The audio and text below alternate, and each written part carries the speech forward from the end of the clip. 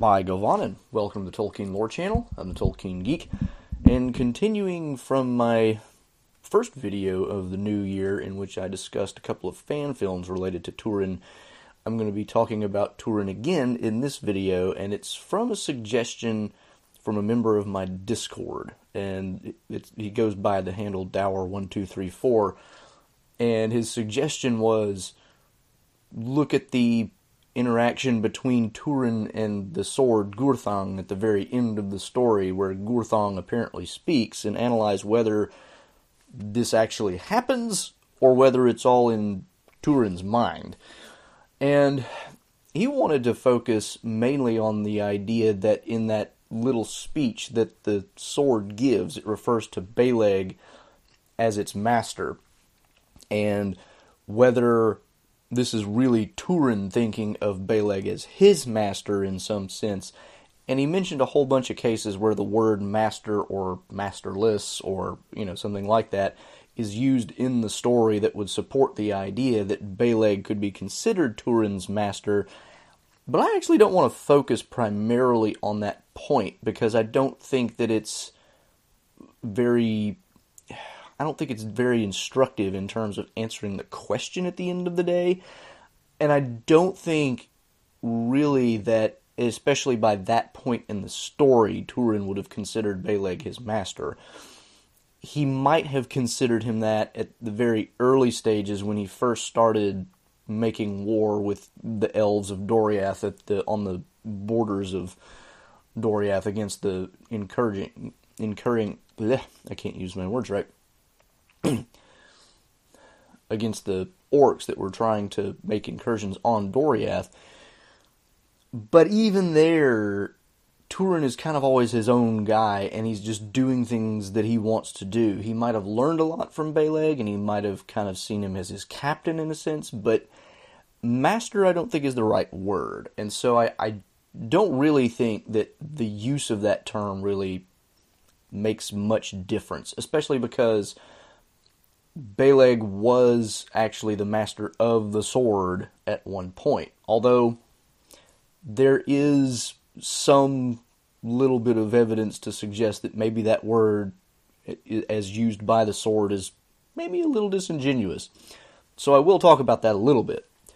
But what I really want to focus on is the idea of just the ambiguity of the story as a whole. And this is something I've talked about before, where in Turin's story, you're often left with the option to take things that happen in one of two ways, and the author, the narrator, whatever, doesn't really force you into one or the other.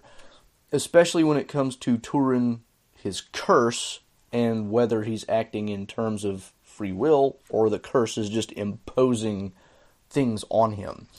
Now, I've given my opinion in a previous video, and I think that ultimately the evidence comes down a little more heavily on the side of Turin is just screwing up, and he blames the curse a lot, but the curse really just takes occasion to basically take advantage of his mess-ups. And, when he does something stupid, the curse comes back to bite him, and thereby manages to make things even worse. But the curse by itself doesn't make his life hard. He does plenty of that on his own. But nevertheless, the narrative does not force you into that conclusion. It's not really clear. And there's other ambiguities in the story as well, such that there's always a little bit of a tug-of-war between certain elements and certain other elements where it leaves you in a position of, well, is it this or is it that? And this is one of the brilliant things about the Turin story, is that you can almost always find two ways to take almost anything that happens in it. And that ambiguity is so rich, and it leaves you with so many ways of interpreting the story, that you can make it mean so many different things, and either way you take it, there's kind of an important lesson to learn. So even with Turin's curse, for example, the curse that Morgoth says that he puts on Hurin and his family, if the curse is doing all the work, it does teach a certain lesson, which is Morgoth may not be all-powerful, but he's not to be trifled with. On the flip side, if it's really Turin just screwing up a lot, and then, the curse just kind of takes advantage of that when he does it, it's, make better decisions, you dummy. And then you won't be in this position, because one of the things that I think that I've talked about in a previous video that Turin does a lot of is that he keeps revealing himself, because he just cannot help but put himself in a position where he's going to become known. And that's partially because he just has this extreme urge to go out and make war against Morgoth, to try to do things that are going to make it easier for his family to get, out of Hithlum, things like that. And he just cannot restrain himself, or will not restrain himself, and because he won't, and because he keeps putting himself out there, the curse keeps finding him. And by the curse, I mean really, Morgoth keeps finding him, and using his, different tools, whatever those are, to find ways to hurt Turin, whether that be Glaurung sacking Nargothrond, or whether that be, just having a huge horde of orcs attack, Mim's dwelling on Amon Ruth. Whatever it is, Morgoth is going to find him, because Turin keeps revealing himself. So there's this constant tension of, you can see it either of two ways, but both ways are, teach a valuable lesson, whichever way you go. So this is the kind of tension that happens in the Turin Turambar story, and which allow for this last little speech that Turin and Gurthang have to be seen likewise in a very ambiguous light.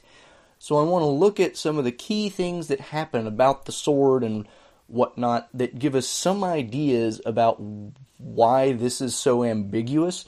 Because if you just read the narrative flat, it just says a cold voice rang out from the sword. Okay, if we take that at face value, the sword talks, right? But because everything else in the story can be seen in one of two ways, you now have to ask yourself, but did it really? Or is this Turin's imagination in his final insanity? Because, let's face it, after what happened to Turin at the very end of the story, he very well could have completely cracked and lost it. And that's going to be one of the key things that I look at. So let's take a look, and we're going to start with the speech of Turin and Gurthang, and then we're going to go back and look at some other things to kind of give us some idea of what might be happening in this scene. Before we go on, I did want to point out, by the way, that I am wearing the other new Tolkien-related shirt that I got this Christmas. Not all those who wonder are lost. Very nice.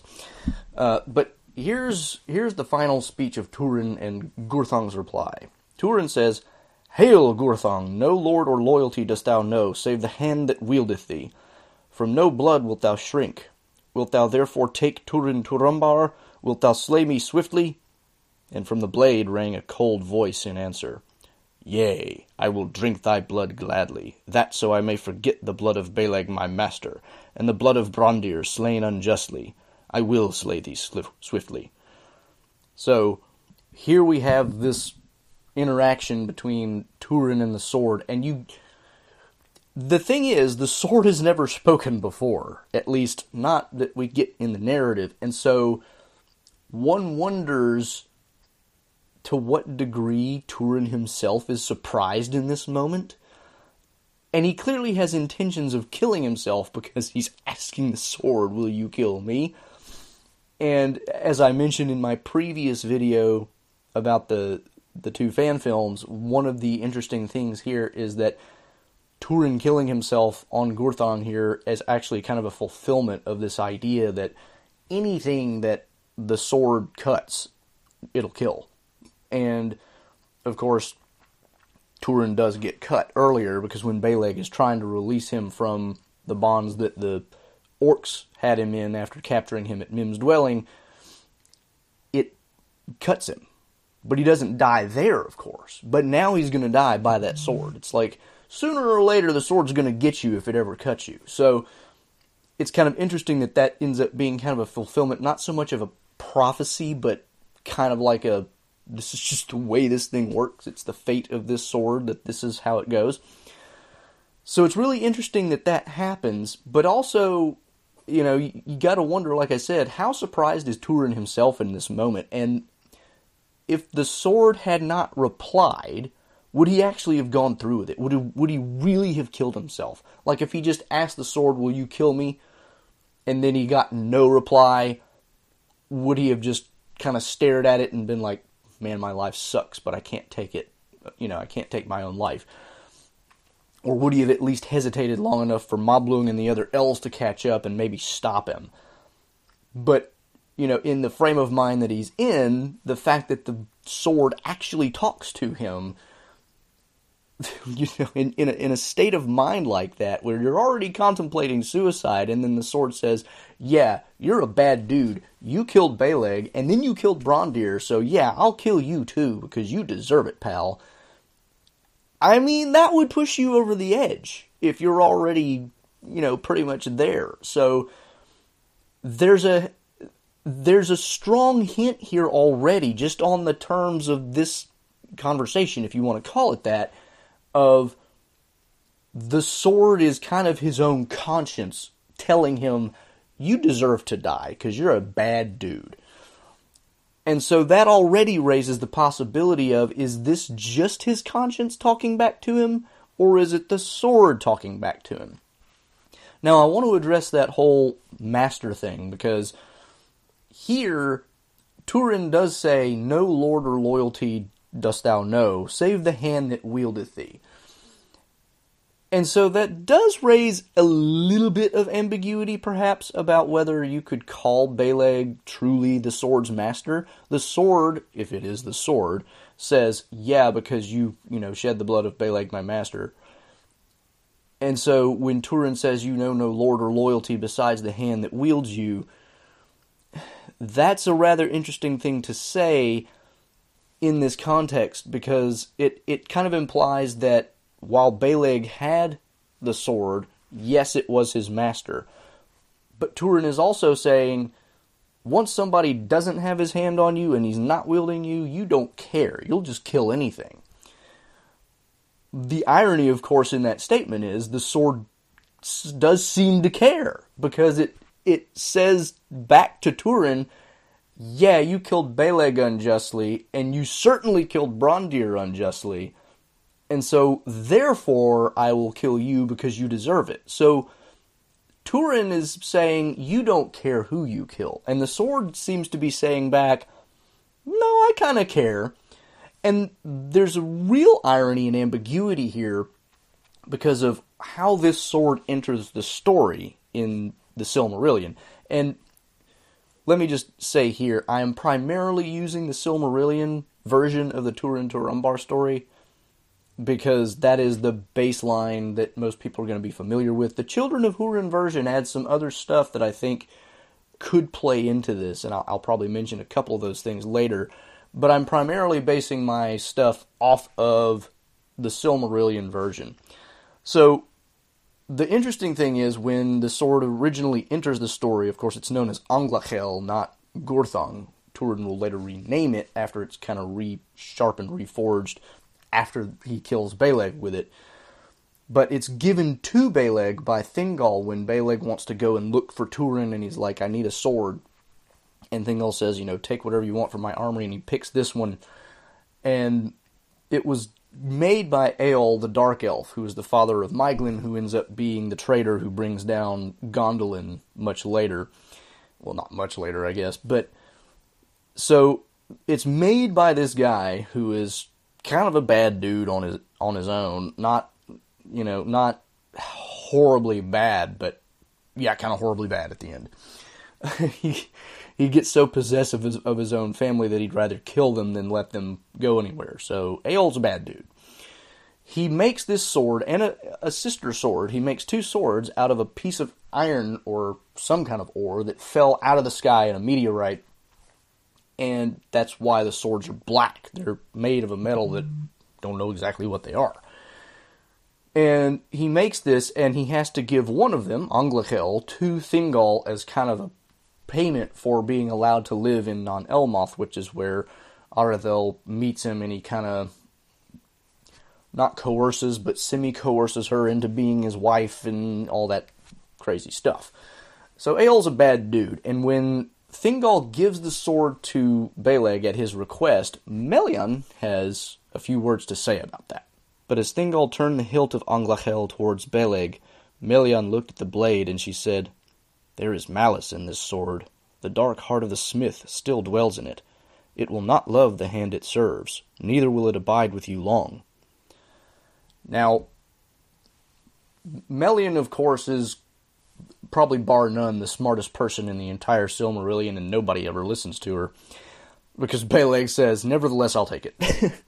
And what she says comes true, because it doesn't abide with him for long, because he manages to get killed by Turin.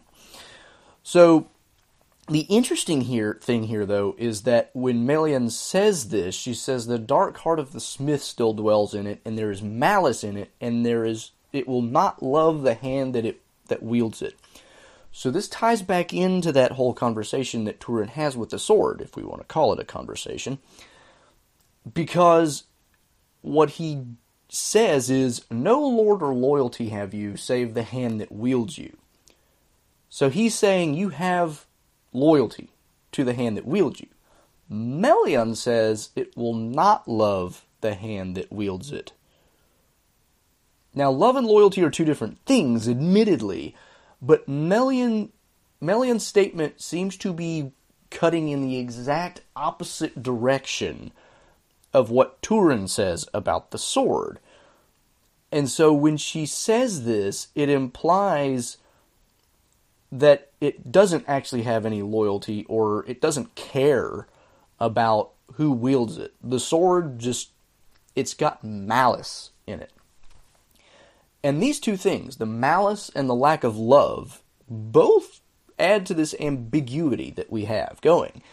Because on the one hand, the sword, when it replies to Turin, implies that it has a sense of justice, and that the reason it's willing to take Turin's life is because he did evil things in taking the lives of Beleg and Brondir. Or at least evil in the case of Brondir. The sword doesn't actually accuse him of doing anything evil with Beleg. It does say the killing of Brondir is unjust. But for Beleg, it just kind of says, because you took the blood of my master, I'll take yours too. But Brondir, it says, slain unjustly. And therefore, it seems like it has some kind of sense of, A, loyalty to Beleg, and B, sense of justice when it comes to Brondir. Melian's statement seems to cut against both of those, because she says that it will not love the hand that wields it, Beleg's, and also that it has malice. So why would it care about justice? So Turin, on the one hand, is accusing it of being, not really having any loyalty except to the hand that wields it, and Melian cuts against that. But Turin also seems to accuse it of, you just don't care, you'll take anything, and the sword seems to imply that, no, I actually do kind of care, I care about justice, and you killed Brondir unjustly. Melian cuts against that. So Melian kind of contradicts both Turin and the sword in this thing. And because she also says, it won't love the hand that wields it, that kind of cuts against the idea that the sword would look at Beleg as its master. And also, the idea that Turin would say that, you have loyalty to the hand that wields you. Melian is contradicting kind of both of those things in that one statement.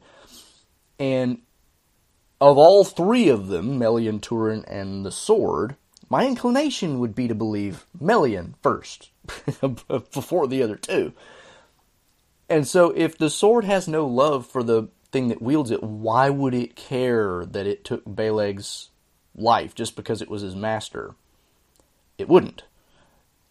And so that does bring in this idea that maybe when the sword says, Beleg, my master, it really is kind of Turin talking to himself rather than the sword doing it. Because based on what Melian tells us about the sword shouldn't care, really.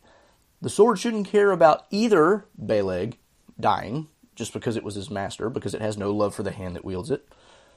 But also, it shouldn't care about Brondir being slain unjustly, because there's malice in the sword. The malice of the sword means it's got a bad thing, bad intent, bad motive, bad whatever.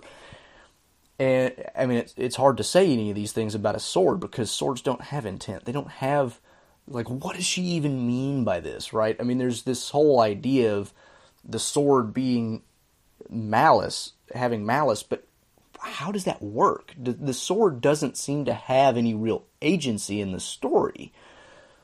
It just is a sword, and bad things happen regarding the sword. Like I said, whoever it cuts, it will kill, ultimately, which turns out to be true because Turin dies. But it also just seems to have bad luck associated with it, but not in like a way that the sword is causing anything. It's just one of those, semi-magical items that just you shouldn't mess with because it does bad stuff, or bad stuff happens around it, one way or the other. So Melian's statement does kind of play into this whole master thing, because it does create that ambiguity, because now we've got Turin saying, you're not loyal to anybody except the hand that wields you. And the sword kind of seems to go along with that, saying, Beleg my master. So it's like it cares that Beleg was its master when it killed him, and it's like, that's not really right. Even though you didn't necessarily do it out of malice or anything yourself, still shouldn't have happened, so yeah, I'll take your life. Melian undercuts both of those. She's like, it doesn't love the hand that wields it. It really just, it's bad. So this idea of the master thing, it's like the sword is lying. If we take Melian to be true, the sword is probably lying. Or, if the sword is not lying, then it's actually Turin talking to himself through the sword, or hearing his own conscience through the sword because of his madness. So that does actually play in. Now, I don't think any of the other references to the word master anywhere in the story make that big of a difference, and that's why I said I didn't really want to focus on this element so much. But there is this particular element that I think really does lead to the ambiguity. Now, the other things in the story that really give us that sense of ambiguity are Turin's personality and his entire character arc, and especially the last little bit.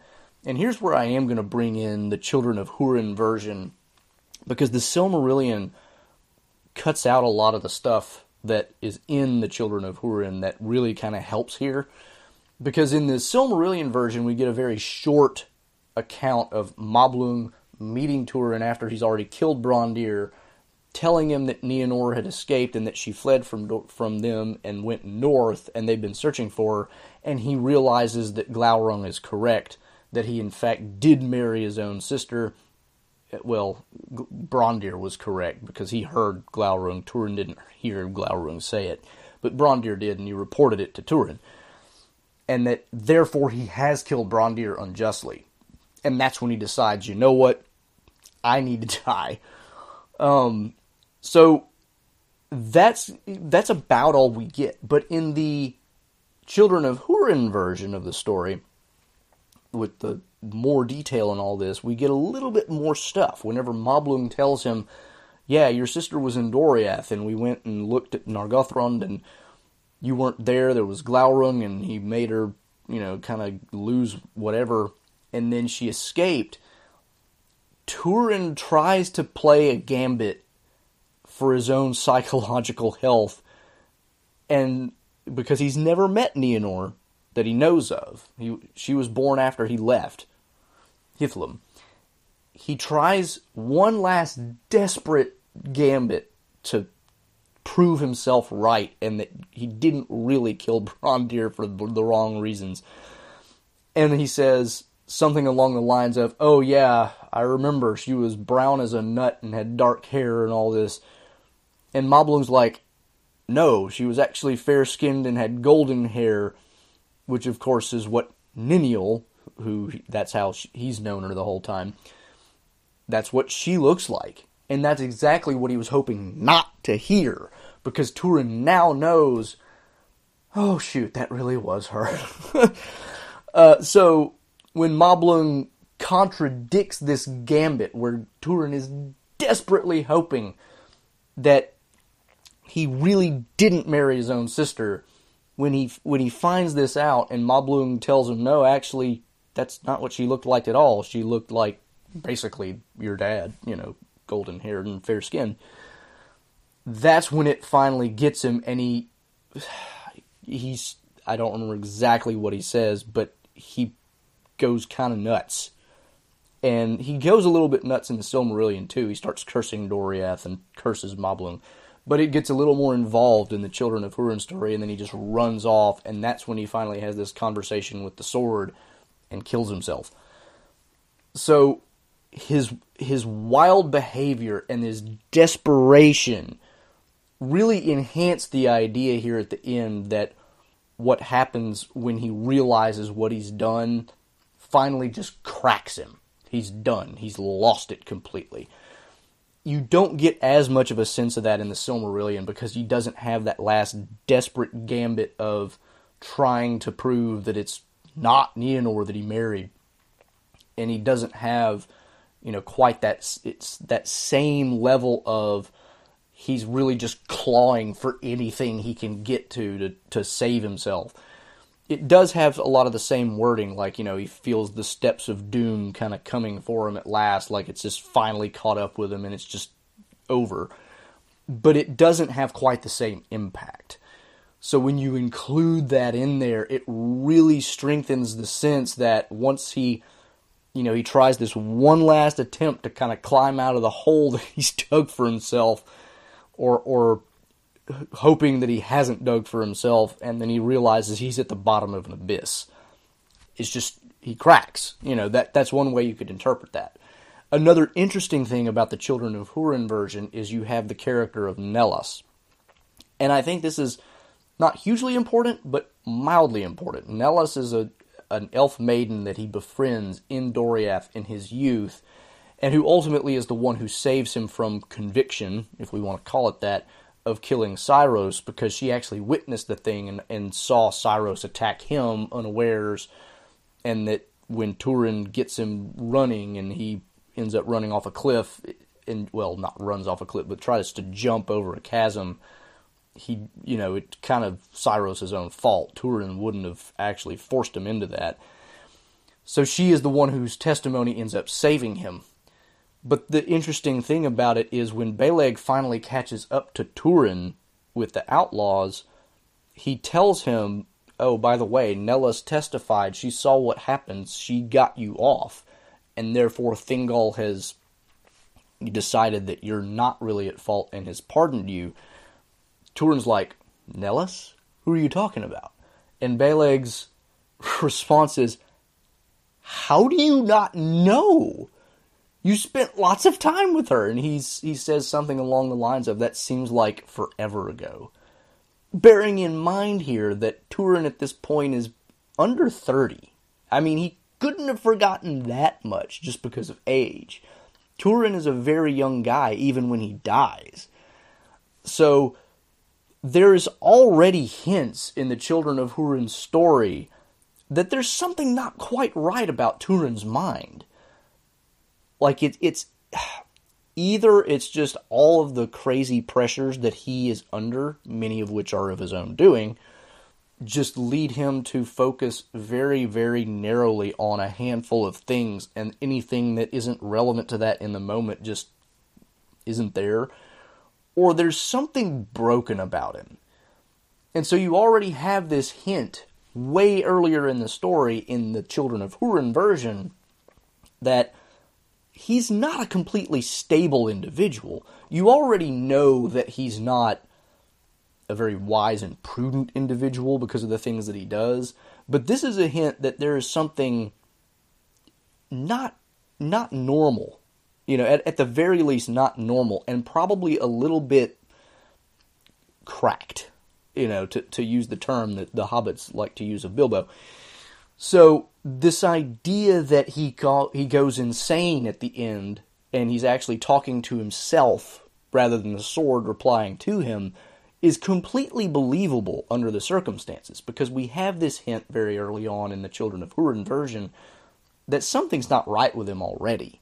And then he goes through all these different traumatic experiences and then finally gets this thing where he kills Brondir because he thinks Brondir is accusing him unjustly of having wed his own sister and all this stuff. Although you kind of get the suspicion, or at least I do, that even as Brondir is saying it, even though he doesn't want to believe it and he's accusing Brondir of lying, I get the impression that Turin kind of already knows that Brondir is telling the truth, although he just does not want to believe it, and that's why he just kills him to silence him.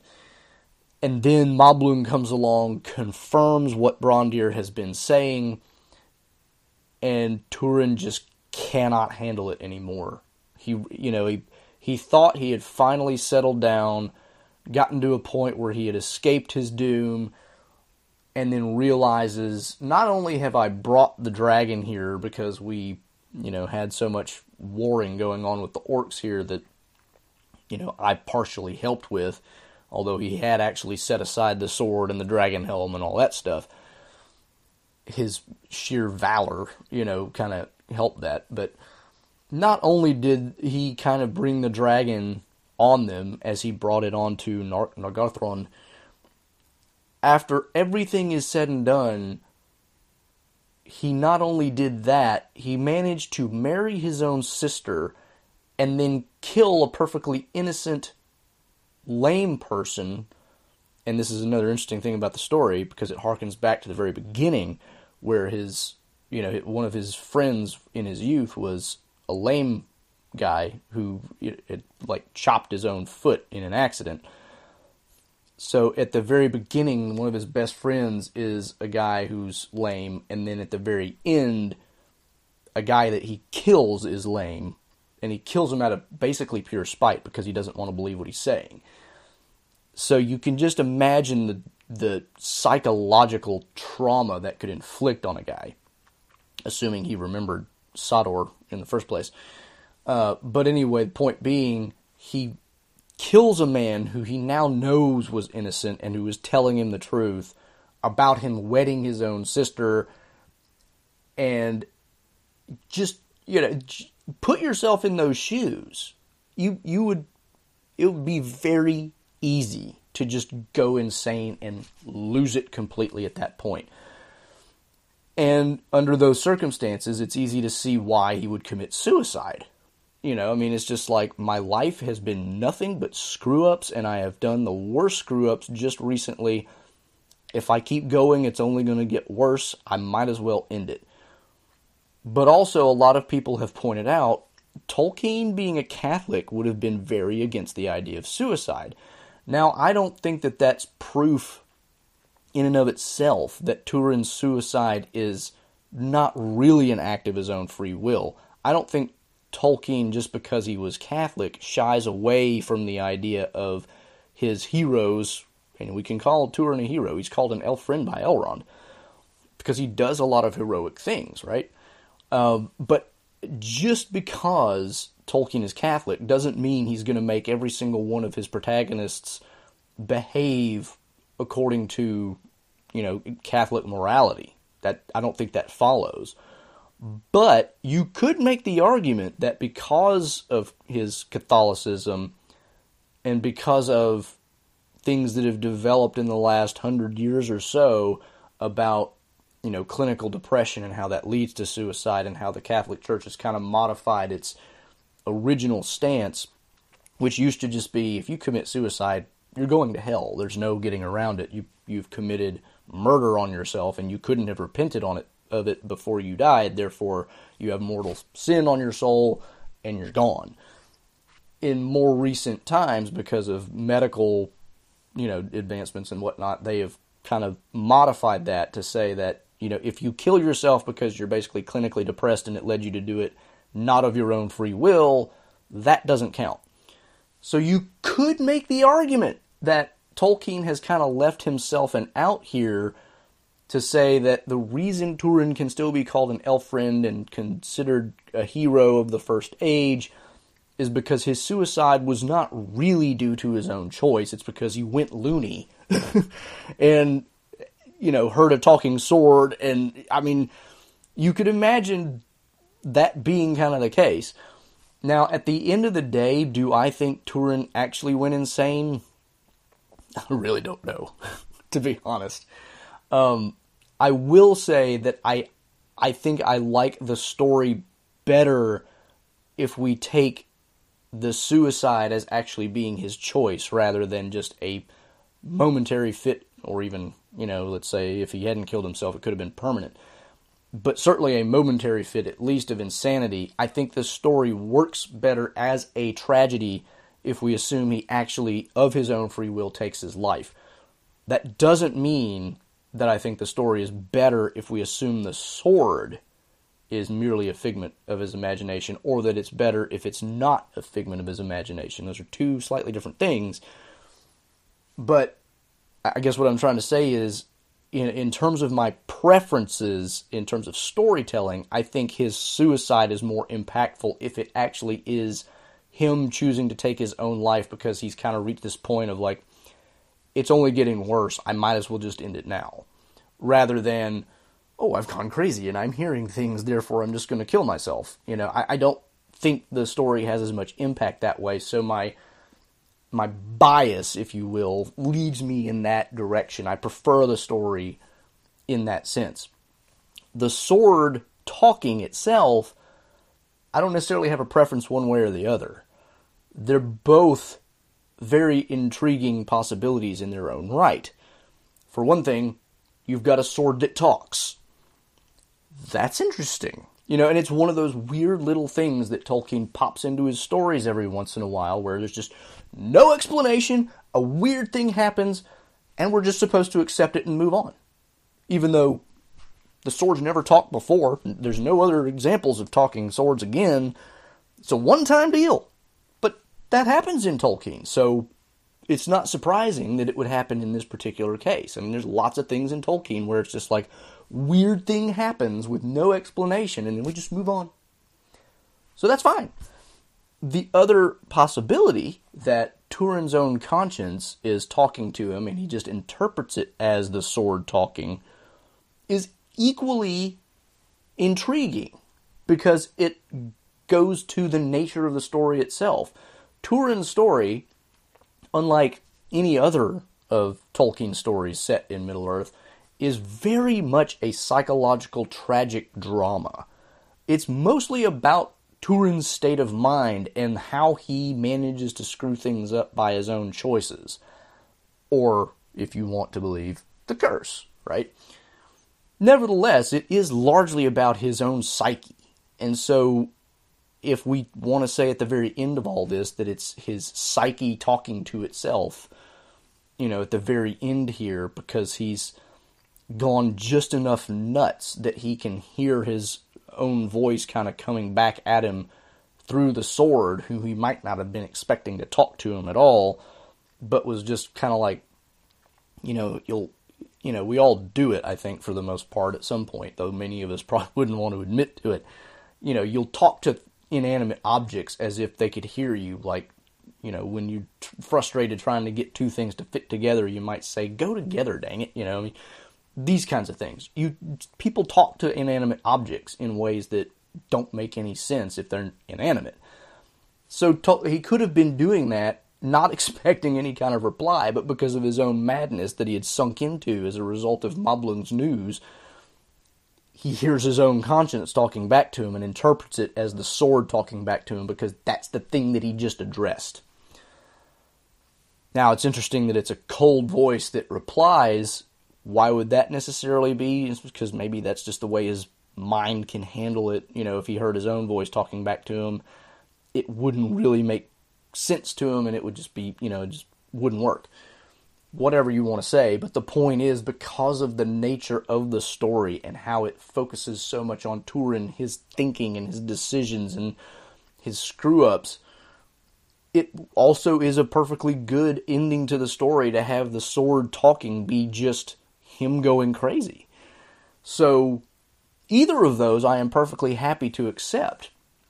And as a result, because of all the ambiguities, I don't know that we can really say one way or the other that there is a solid answer to the question, did the sword actually talk or was it just Turin?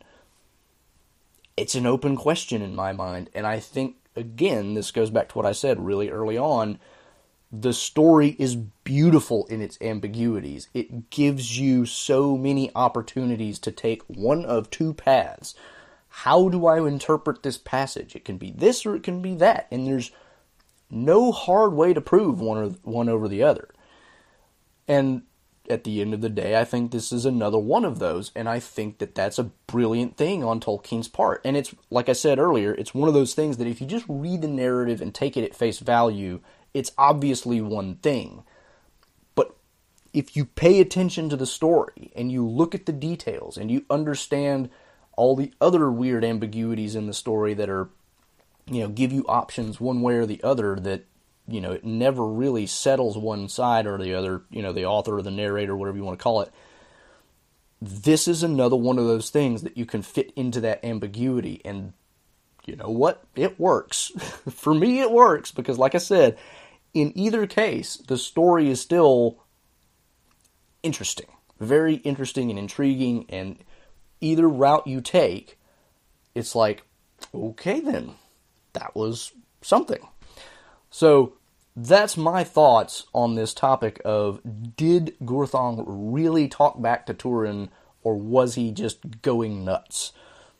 At the end of the day, I think it's truly ambiguous, and you can go either route, and I don't have a strong preference for either one, and so, I'm happy not settling and letting it be an ambiguous ending. So, that's where I land. If you have a particular reason why you think it goes one way or the other, put them in the comments. I'd love to hear your thoughts on it. I'm sure I've overlooked a few things in the story that could play into this, because it's a long story, especially the Children of Hurin version. So there's plenty there to analyze and look at. So, if you do have any thoughts on that, leave them in the comments. If you enjoyed the video, give it a thumbs up, share it around. Make sure you click subscribe if you want to catch more of my content, and the bell icon to make sure you don't miss anything.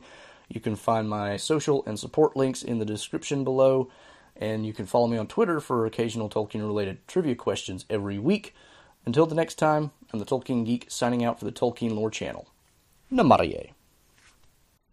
Thanks to all the channel supporters, especially Elf Friends, PA Brew News, Nathan DeFore, Paul Leone, and Oleg Gregg.